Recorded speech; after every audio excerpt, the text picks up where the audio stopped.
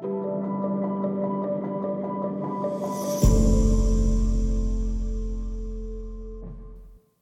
greet you once again from heart to heart. Now I'm on the subject of prayer. I started with 1 Corinthians 1 verses 8, 9. Actually from verse number 8 you can take to verse number 11 and read there in verse 11 where Paul prays and says, join us in prayer. Now, these computers are very powerful when it comes to statistics. So I thought, now, okay, the word prayer, praying, prayed, prayers, all the forms of prayer, both Old and New Testament, how many times do you get in the Bible? And then when I looked at the analysis from this concordance, it is thick paragraphs of people praying over a span of 6,000 years. I'm telling you, it is an amazing, amazing list. And in fact, this one here that I searched here was only the New Testament, the Old Testament. It is literally, it's thick paragraphs, prayer, prayer, prayer.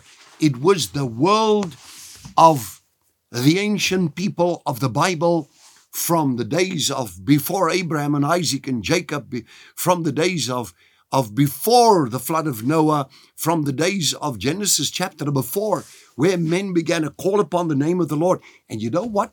We go New Testament, I'll remind you of this one, where in Revelation 8, you can just read that portion of, and then you see an angel coming forward with a bowl, and in it, it has the prayers of the saints. Oh, there's a big message in just that. And he pours it out before the throne of God, and it ascends with incense before the throne of God. And then in Revelation, the whole picture changes. What amazes me is, if you take the book of Revelation, I could teach you verse by verse right now, just like that, from the book of Revelation, and tell you in the different chapters. But I tell you this, that in chapter number 1, the Lord Jesus Christ appears. He gives the keys for the whole book of Revelation right there. Most people don't even see it. They read right over it.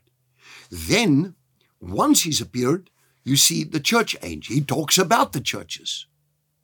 And then, after the church age, come up here, Revelation 4:1. And now they are in heaven from every tongue and kindred and tribe of nation. The Lord has taken them into heaven, all the saints, both old and new covenant, all the saints of God, all the holy people of God from the days of Adam and Eve, everybody that God has sanctified, the saints of God before the throne, singing a song, you are worthy to take the scroll and to open the seals thereof. And then he begins to open the scroll, the seals of that scroll. And there you see the Lord Jesus Christ does that, the Lamb of God, slain from the foundation of the earth. We move into Revelation 6, the Antichrist, the 4 horses of the apocalypse are released, and 744,000 people there are marked with the seal of God. They're from all the tribes of Israel then, that are there still on earth. And because the church, remember, they're in heaven in chapters 4 and 5, and they're there on earth. And these are the people in Jerusalem. Dr. Hilton Sutton said these words. He said, they're like Israeli or Jewish evangelists that would in that time work in the time of the Antichrist, but it all seems to stop until Revelation 8. Revelation 8, they pray. And when they pray, that starts the entire book of Revelation. When you pray, it starts the whole journey forward. If you don't pray, it's like everything lingers up to that point. But from there, action takes place. Take a read of Revelation 8 and beyond, and it's just an explosion of events. So is your prayer life. God bless you today.